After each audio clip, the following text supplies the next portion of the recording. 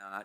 We get along reasonably well most of the time, and he really is from Canada. Hey, welcome to Renaissance, and as Paul mentioned, my name is Clay. I'm one of the pastors here, and it's great to see you guys out this morning. And if today is your first time here at Renaissance, I'd love to chat with you after the service. Come on up and say hi. We can talk for a couple minutes, and also stop by our info center because the folks there would love to answer any questions that you may have about Renaissance. So as Paul was saying, we're in the middle of a series of messages that we're calling Acts of God.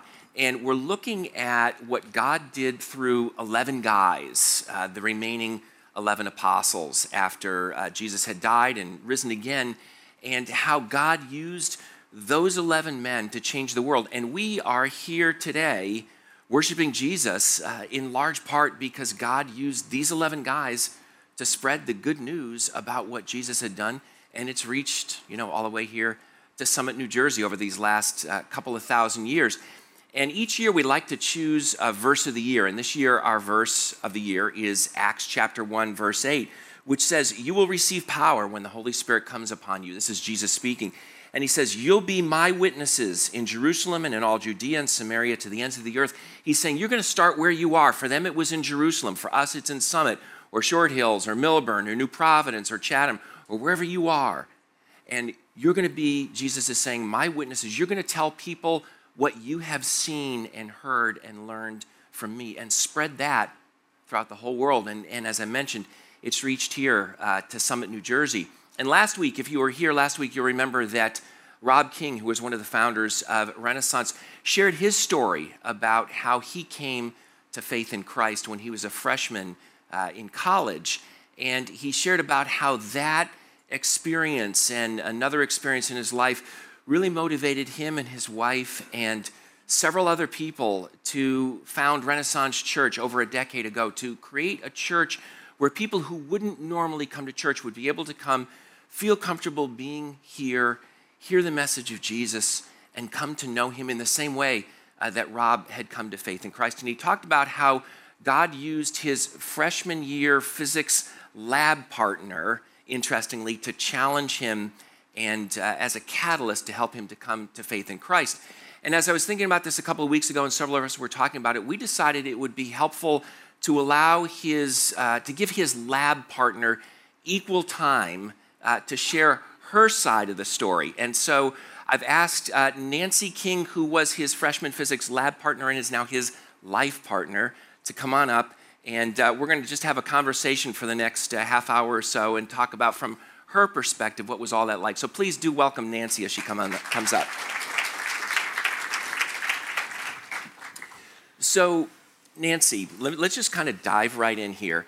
Last week, Robbie mentioned that he had written you this long letter that kind of started off by saying something to the effect of, "I used to think that you had a brain, and now I know that you don't," after you had told him about Jesus. How did you feel when you saw that letter? What was your reaction, your response to all that?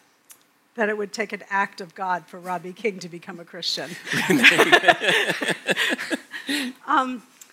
Well, nobody wants to be told they're stupid, but I had a lot of confidence in my faith. I wasn't brought up in the church. And in fact, when you and I were discussing this week, I was telling you, I barely ever went to a church service growing up because I always thought those were for families. I felt kind of uncomfortable as a teen by myself. But I had spent quite a bit of time reading the Bible on my own. I had spent a lot of time praying with God. And God had really been with me growing up. It wasn't an easy growing up. And I had numerous experiences where I could see the hand of God at work.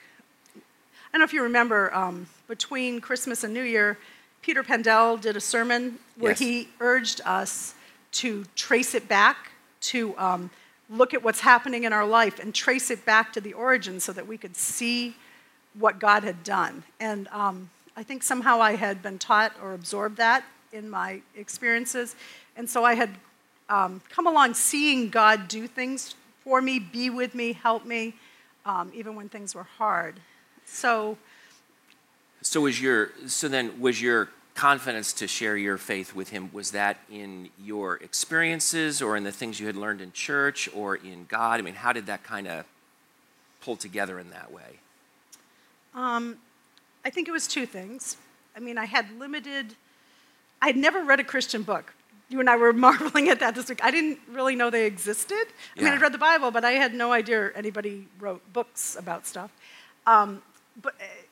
So I didn't have, an apologetic background, or I hadn't read C.S. Lewis. What do you mean by apologetics? Nobody had ever taught me, oh, this is the way you prove the existence of God, or this is the way you prove that Jesus was God. I didn't know anything about that. But I had read the Bible, and I think I was reasonably intelligent, so I had thought about it, and I thought that my faith was reasonable. I thought that what the God of the Bible best explained what I saw in the world around me. So I didn't think it was stupid. I didn't think it was lacking in intellectual integrity. In fact, exactly the opposite. So I had some confidence in that intellectual piece. Right. And then, as I said, I'd had a lot of experiences. One of the experiences I think that really probably gave me the most confidence that my faith was real and true, that God was real, is just 9 months before I met Robbie, I had a really bad case of mono, and I was in the hospital for 3 weeks unconscious. So this is your senior year in high school? Yeah. Okay. So senior year in high school, you spent 3 weeks in the hospital, unconscious, you said? Yeah, it was a small Maine hospital. I don't want to get too medical here. I might be, I might be wrong. Yeah, I was unconscious or in and out of consciousness, and the doctors definitely thought I was going to die. And I thought I was going to die. And I was never afraid during that time. I felt that Jesus was right there in the room with me. I don't think I was looking forward to dying, but there was no fear. And then when I did come to, the doctors told me that they thought I had brain damage. Which explains some things. Just kidding. How long have we been friends? A long time. But it's over now. The friendship or the brain damage? No brain damage. Nancy is one of the smartest people I know. I don't know about that. But I really thought a lot about that. Their methodology at that time was that I wasn't allowed to read or watch TV. I just had to lie in bed and hope that my brain healed. And so I did have a lot of time to think, and I started thinking, like, who am I if I'm not very smart? Because I kind of rested in that. Who am I? Like, can I know God? Can I have a relationship with God if I'm not able to think? And I remember thinking, well, certainly somebody who's mentally handicapped, whether by birth or by accident or disease, certainly they can know God. And so I came to a deeper understanding of who God was and how it's He who initiates the relationship with us, and it's our heart that responds to God in addition to whatever brain power we have. So then you really didn't feel intimidated as he's challenging you then intellectually, because there was a depth to your faith, both in terms of understanding intellectually that there's truth and it's a reality, but also you had a personal experience with Christ that led you to feel confident in sharing your faith. I'm putting words in your mouth, but is that Yeah, fair? I'd say that's true. I think it's kind of like our verse of the year says that we're supposed to be witnesses. We can only witness what we know. Right? When you're in court and you're a witness for a case, you're not the prosecutor, you're not the defender, you're not the judge, you're the witness. And if you and I are both witnesses, I'm going to witness what I saw, and you're going to witness what you saw. So I guess I was also confident that God was only going to ask me to talk about what I could talk about. Right. A little teeny funny story is we were physics lab partners, right? We were in that advanced physics class. The one that I didn't take. Right. And I had no business being in that class. I am not good at mechanics. The only reason I was in that class is an act of God, that God gave me a good enough score on that first test that they put me in there. And proof of that, since you might think I'm being a little too modest, is at the end of the class, they said to the 15 of us, well, you 14 will want to move on to this class next time, and Nancy, you can go back to the regular class. It was so obvious that he could say that publicly. But I thought God brought me in here. God put me in this lab group. I didn't choose Robbie. We were put into lab groups.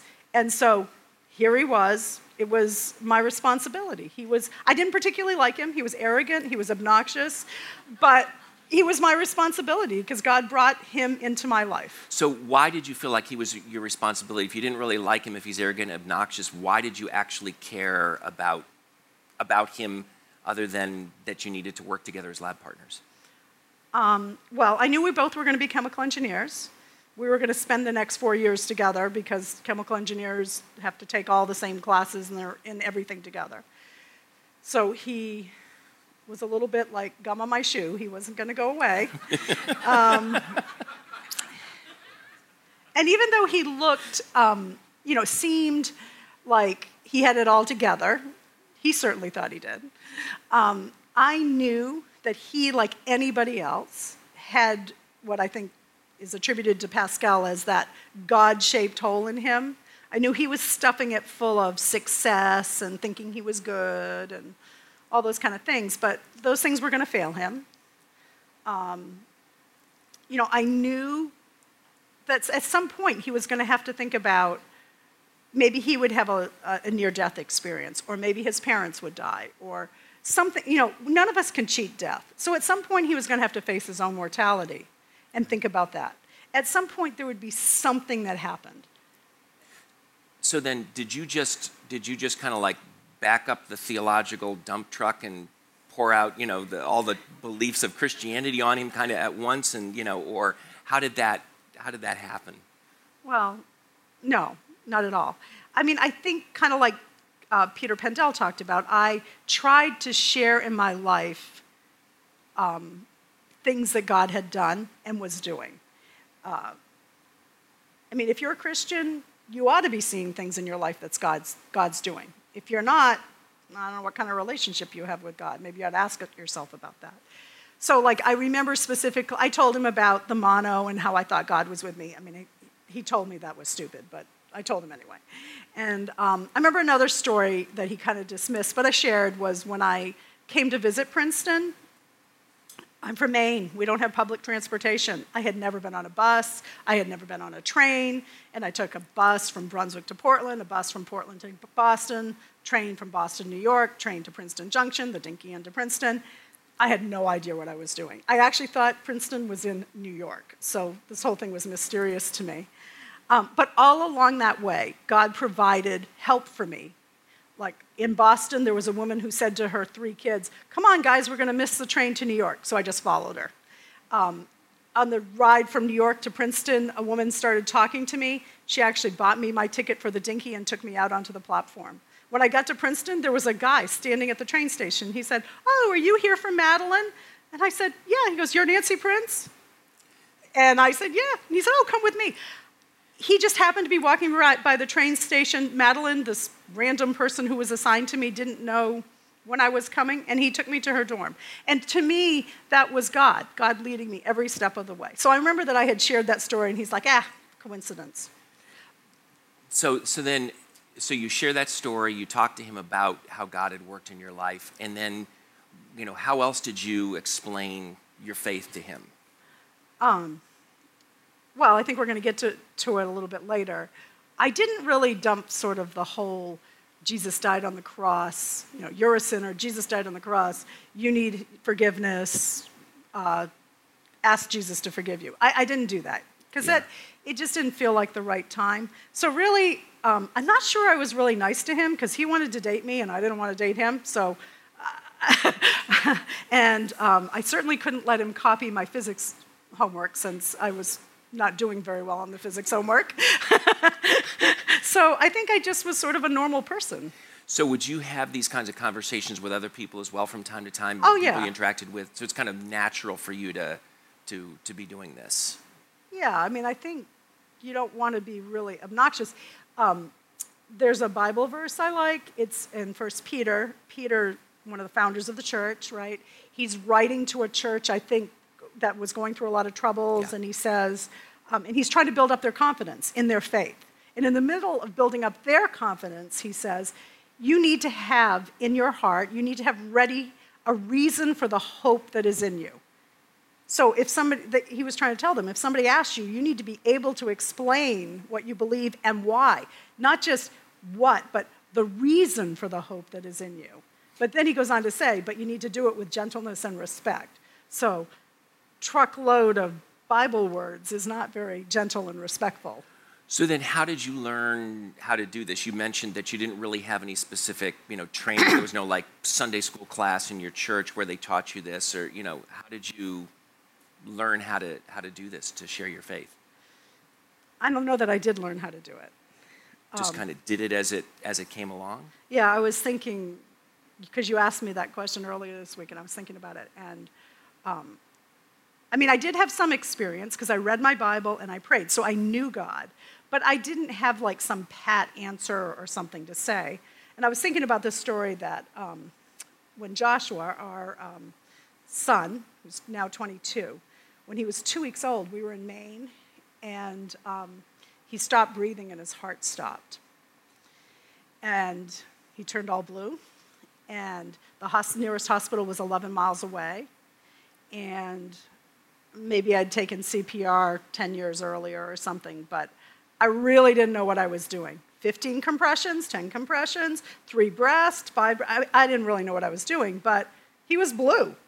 He was blue. I needed to do something. So I don't really know what I did. I breathed into his mouth, I did some compressions, I breathed into his mouth, I did some compressions. It seemed like it lasted forever, but eventually he did a big sigh and whatever and started breathing again. And so I was thinking that I could have said, oh, Robbie, let's just wait till the ambulance comes because they're the professionals. They'll know how to do this right. Or I could have, I couldn't like Wikipedia the CPR. There weren't cell phones and internet back then. But I could have tried to get the right information. I could have even waited. He actually he went on the phone and started calling right away. I could have waited. But this was my son. He was dead. He wasn't breathing. His heart was stopped. And so I think had I not just done what I could do, I'd be visiting cemeteries instead of planning a wedding. And I think that's the same thing with our friends. We want our friends to know Jesus. We're not perfect. They probably saw us lose our temper. They probably saw us be bad parents, or probably saw us be catty about somebody. So I could wait till I'm perfect, or I could wait till I got to take 6 classes on this. But that's probably too late. So I think we share what we know. It's not us anyway. When we're sharing, hopefully it's God working through us. My responsibility is to share what I can. God will provide the power. God will help the person to understand it in a way that's helpful to them. Yeah. That's not my job. I like what you said about it's God working through us. The beginning of our year verse is, you will receive power when the Holy Spirit comes on you, and then you'll be my witnesses. So the Holy Spirit worked in you, through you, and in him to help him to understand and to convince him of the truth of Christianity at this point. I sort of said it jokingly at the beginning, but every person who comes to Jesus, it truly is an act of God. We're not going to ever win anybody by having the smartest, best thought out argument. I can never love somebody enough that they're going to want to accept my God. Right. It's only when God works in their heart. I think our part, though, so if we're not Christians, we need to open our heart and let God do some work. And I think Robbie mentioned last week, at some point, he just said, I don't know much about you, God, but I actually think you exist. Show me who you are. So that was a little opening of his heart. It took a little bit longer before he saw that he was really a person who needed a savior, who needed forgiveness.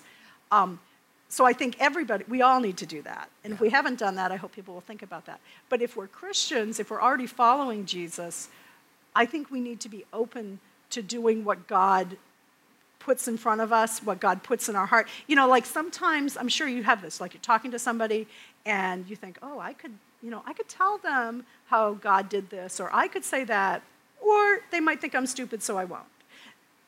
I think it's yielding to those little moments rather than having an excuse for why it's not the best time. Right. So then you've got this relationship with him. You guys are lab partners. You're spending hours every week together. Unfortunately. Okay. That's good. Is he here today? Not yet. Not yet. He'll be here next service. So you're spending this time together. You care about his spiritual state, his need for Christ. You're having these conversations with him. It's fairly natural, etc. Is there anybody else involved in this whole thing, or is it pretty much just you and you're praying and, Lord, what do I say to this semi-obnoxious guy who needs you more than he realizes? I mean, who else was involved in all this? Well, after I wrote my initial letter to him and told him about who I thought Jesus was, he probably said last week that I challenged him to read the New Testament. So then he comes back from reading the New Testament after Christmas, and he's just like wailing on me with all these questions, and I don't really have many answers. So I said, well, look, I go to this church, and again, act of God, the church I happened to go to at that time, which I found in the yellow pages, everybody in that church was a chemist or a chemical engineer. I was getting a ride, in fact, from this guy, Steve Bondison, who was working on his PhD in organic chemistry, and his wife was in organic chemistry with a master's degree. So I thought, you know what, these are probably people Robbie would respect, and they're all chemists and chemical engineers, so they speak his language. So I took him to church with me. And he'd listen to the sermon, and then he would berate me over lunch that day or brunch that day, telling me all the things that were wrong. But he started to talk to people after church. Steve Bondison started meeting him for lunch occasionally, and Robbie could get some of his questions answered there. And then one week, we're standing in line for brunch, and he's going on and on with these questions that are pretty much over my head. And this guy behind us says, oh, it sounds like you went to church and you're talking about your sermon. What was your sermon about? So we start talking to him, and turns out that he was Paul, your roommate, one of the smartest physicists I've ever met. And Paul had a lot more equipment than I did to answer those questions. So Paul started meeting with him and talking about it. Interestingly, this week, we just found out, that Paul came back and told Clay, hey, I just met these people in Commons, and she's a Christian, he's not, he has all these questions. Let's pray for him. So Paul and Clay, Clay never having met Robbie, met him. Yeah. is praying for Robbie to become a Christian.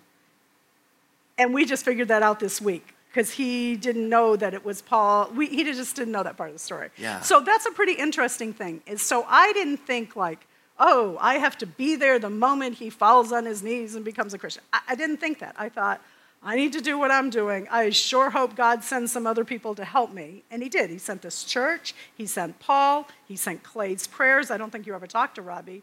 Never did. Never till after he was following Christ. I never actually met him, I don't think. Yeah.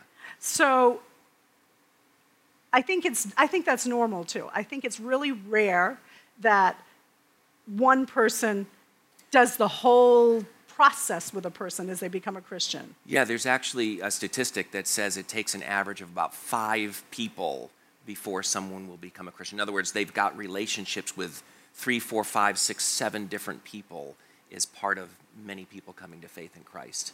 So, yeah. So there wasn't really then a coordinated effort between you and Paul and the people at the church. Actually, with knowing Paul, there's not going to be a lot of coordination on anything there. But no. Yeah. He's the typical scatterbrain professor. Yeah, he is. But and he had the hair to go with it at those days. I know. He was amazing. Anyway, love that guy. So let's jump forward, however many years, we won't say how many years it's been. And, you guys are married, which you mentioned, by the way, your maiden name was? Prince. And you married? A king. And so therefore it was the royal wedding. Yes, wasn't that good? You like that? And Clay was the best man. There we go. In case you didn't catch on, we went to college together, and so we've known each other for a couple of years, and it's been fun. But, so you and Robbie and some other people are talking about starting Renaissance, and Robbie mentioned this, last week. What was important to you guys when you started Renaissance, from your perspective? He shared a little bit, but I'd love for you to share from your perspective. What was important to you guys? Well, I think some of it's like Robbie's story, that I was talking to people about my faith, and I didn't have a place I felt comfortable bringing them. I wanted them to know other Christians. I wanted them to be able to come and ask questions the way Robbie asked questions of Steve Bondison and some of the other people at that church. I wanted there to be Pauls in their life. I knew I couldn't be. I didn't want the gospel according to Nancy King. Like, that's not very good. It's the God, we're all the church. And God, I think, created the church so that we together as a body can help people in their journey. And so we didn't initially want to start a church, but it became obvious that what we wanted was for our friends to be exposed to somewhat normal Christians. And the only way that was really going to happen was to have a church. So we wanted a place people could come, feel comfortable no matter where they were on their journey, even if they were at the calling other people screwy, non-intelligent people stage. I wanted when people came that they go, oh, there's that guy Clay. He looks just like me. He acts sort of like me, and yet he believes something different. Okay, this isn't that weird. I guess that's what we were going for. So you told me a story some years ago of how when Renaissance was first started, after the service you would kind of debrief and talk with one another about the Christianese, the churchy words and stuff that were used. Tell me about that a little bit. What was that like, and why was that so important that you guys would debrief in that way after every service at the beginning? Well, I think that I said that I read the Bible. And that's how I knew Jesus. I hadn't read books. There were no podcasts. I think sometimes as Christians, it's really easy for us to develop our own little culture with our own little buzzwords. So, for example, Meredith's my youngest daughter, we visited a Christian college about a year and a half ago, and the couple secretaries were talking while we were there. And Meredith turned to me and she said, I have no idea what they're saying, because they were using all sort of these Christian buzzwords that she just wasn't familiar with. And I just think it's sad, when Jesus in the Bible, when he talked to people, he talked in their language. We get a little confused because we don't know a lot about growing wheat or sheep, because we don't do that. But the people who were listening to Jesus knew exactly what he was talking about. So I think when we start using terminology and words that are not common in our everyday life, we're alienating people who aren't part of us. And that's really sad, because I think the message of Jesus is pretty hard. We shouldn't put any other barriers between a person and the message. So how do you balance removing those barriers with not just say watering down and reducing the message and making it more or less offensive, in some sense? How do you deal with that balance there? I think it's that 1 Peter verse, right? That you have to have a reason for the hope that is within you, but you do it with gentleness and respect.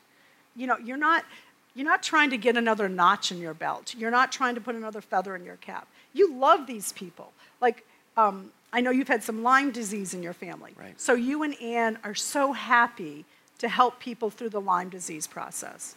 Well, I know what Jesus has done for me. I want that for other people. So it's not something I'm trying to cram down their throat. It's something I want to do to help them. So I think the key is you need to love people. So do you feel an obligation to tell them about Jesus? I mean, you say you want to, but do you feel some sort of a duty or an obligation? I don't know where you draw that line, actually, right? Like coming to church this morning. God tells us, come together. Don't not come together. Always come together and enjoy one another. Come together and worship me. So he tells us to do that. So if I come, am I coming out of duty? Or am I coming because I love to come? The line's a little fine. Sometimes I come out of duty, and when I get here, I'm really glad I've come, and I'm coming out of... So I think it is our job, so to speak, but I also think if we truly love Jesus and we truly love each other, it happens naturally. It happens naturally. Yeah, that makes sense. So then let's kind of go back then to your freshman year, and you at some point along the way, you'd had a lot of different conversations. Different people had interacted with Robbie and had shared their thoughts, their faith, etc. But you came to a point where you felt like, I need to put it together a little more succinctly or maybe add some details that I hadn't added before? Why? And tell me about that. Why did you go ahead and do that, and what was involved in that? Well, I thought it was Christmas time, so I thought I had a natural opportunity. Christmas is the birth of Jesus, so it's pretty easy or natural to say this is what I think about the birth of Jesus. Lab was over. Right. Little did I know we would continue to be lab partners, but at the moment I didn't know that. So our relationship was going to change a little. We weren't going to see each other every whatever it was, Wednesday afternoon for 4 hours. It just felt like the right time. And I was praying. I was asking God to give me an opportunity. Yeah. So then you wrote him this letter, which he talked about a little bit last week, and mentioned. But as you and I, in the last couple of weeks, have been talking about this, you said you found the letter, you found some of the correspondence that you guys had when you were students, and you found that letter that you had written to him, and you said, you mentioned to me that you actually dreaded looking at that letter. Why were you worried about looking at that letter again? Have you reread any letters you wrote when you were 18 years old to somebody you didn't particularly like that you're now married to? Okay. Well, and as I said, I didn't have training. My letters to Anne, by the way, were just wonderful. They were perfect, and Where's Anne? She's downstairs with the kids, which is why I'll say it at this service, but not the next one. I knew. When we teach leadership class, Clay and I are on the spiritual formation team, along with some other people. And one of the fun things we get to do is we train our small group leaders. And one of the things we talk about in that class is how to tell people about Jesus. It's a great thing. And it's a lot of fun because we do some practicing, and it's just fun to hear everybody's different perspectives. But I think actually my favorite part of that class is we go through a bunch of Bible passages where Paul or Peter or Jesus or John explains who Jesus is and what he's done. And I love to see the variety of that. Everybody has their own personality in it. Most of the time they don't, do 6 steps to this or 10 steps to that. It's a piece, it's a picture, a snapshot of who Jesus is. And that's so encouraging to me that we don't have to, as you said, dump the whole truck. We just need to say what God has put on our heart. So I didn't really remember what I said. I thought maybe I was pretty churchy, so now I've become the Christianese police, and I was thinking, oh no, what did I say? I probably used all these churchy words. And I might have said something really embarrassing. I just didn't know. I was 18 and not very well trained, so it was a little scary. So would you, actually I know the answer is yes, would you be willing to share what you wrote, just at least a piece of that, share that with everybody? Because as you shared it with me, I just thought this is, for an 18-year-old, this is a really great summary of our faith in Christ. Would you read that for us? As long as everybody remembers I was 18. And I'm not anymore. Dear Robbie, and I just have to interrupt. I didn't even spell his name right. He's R-O-B-B-Y. I spelled it R-O-B-B-I-E. I can't believe that. Anyway, so I didn't even know him well enough to spell his name right.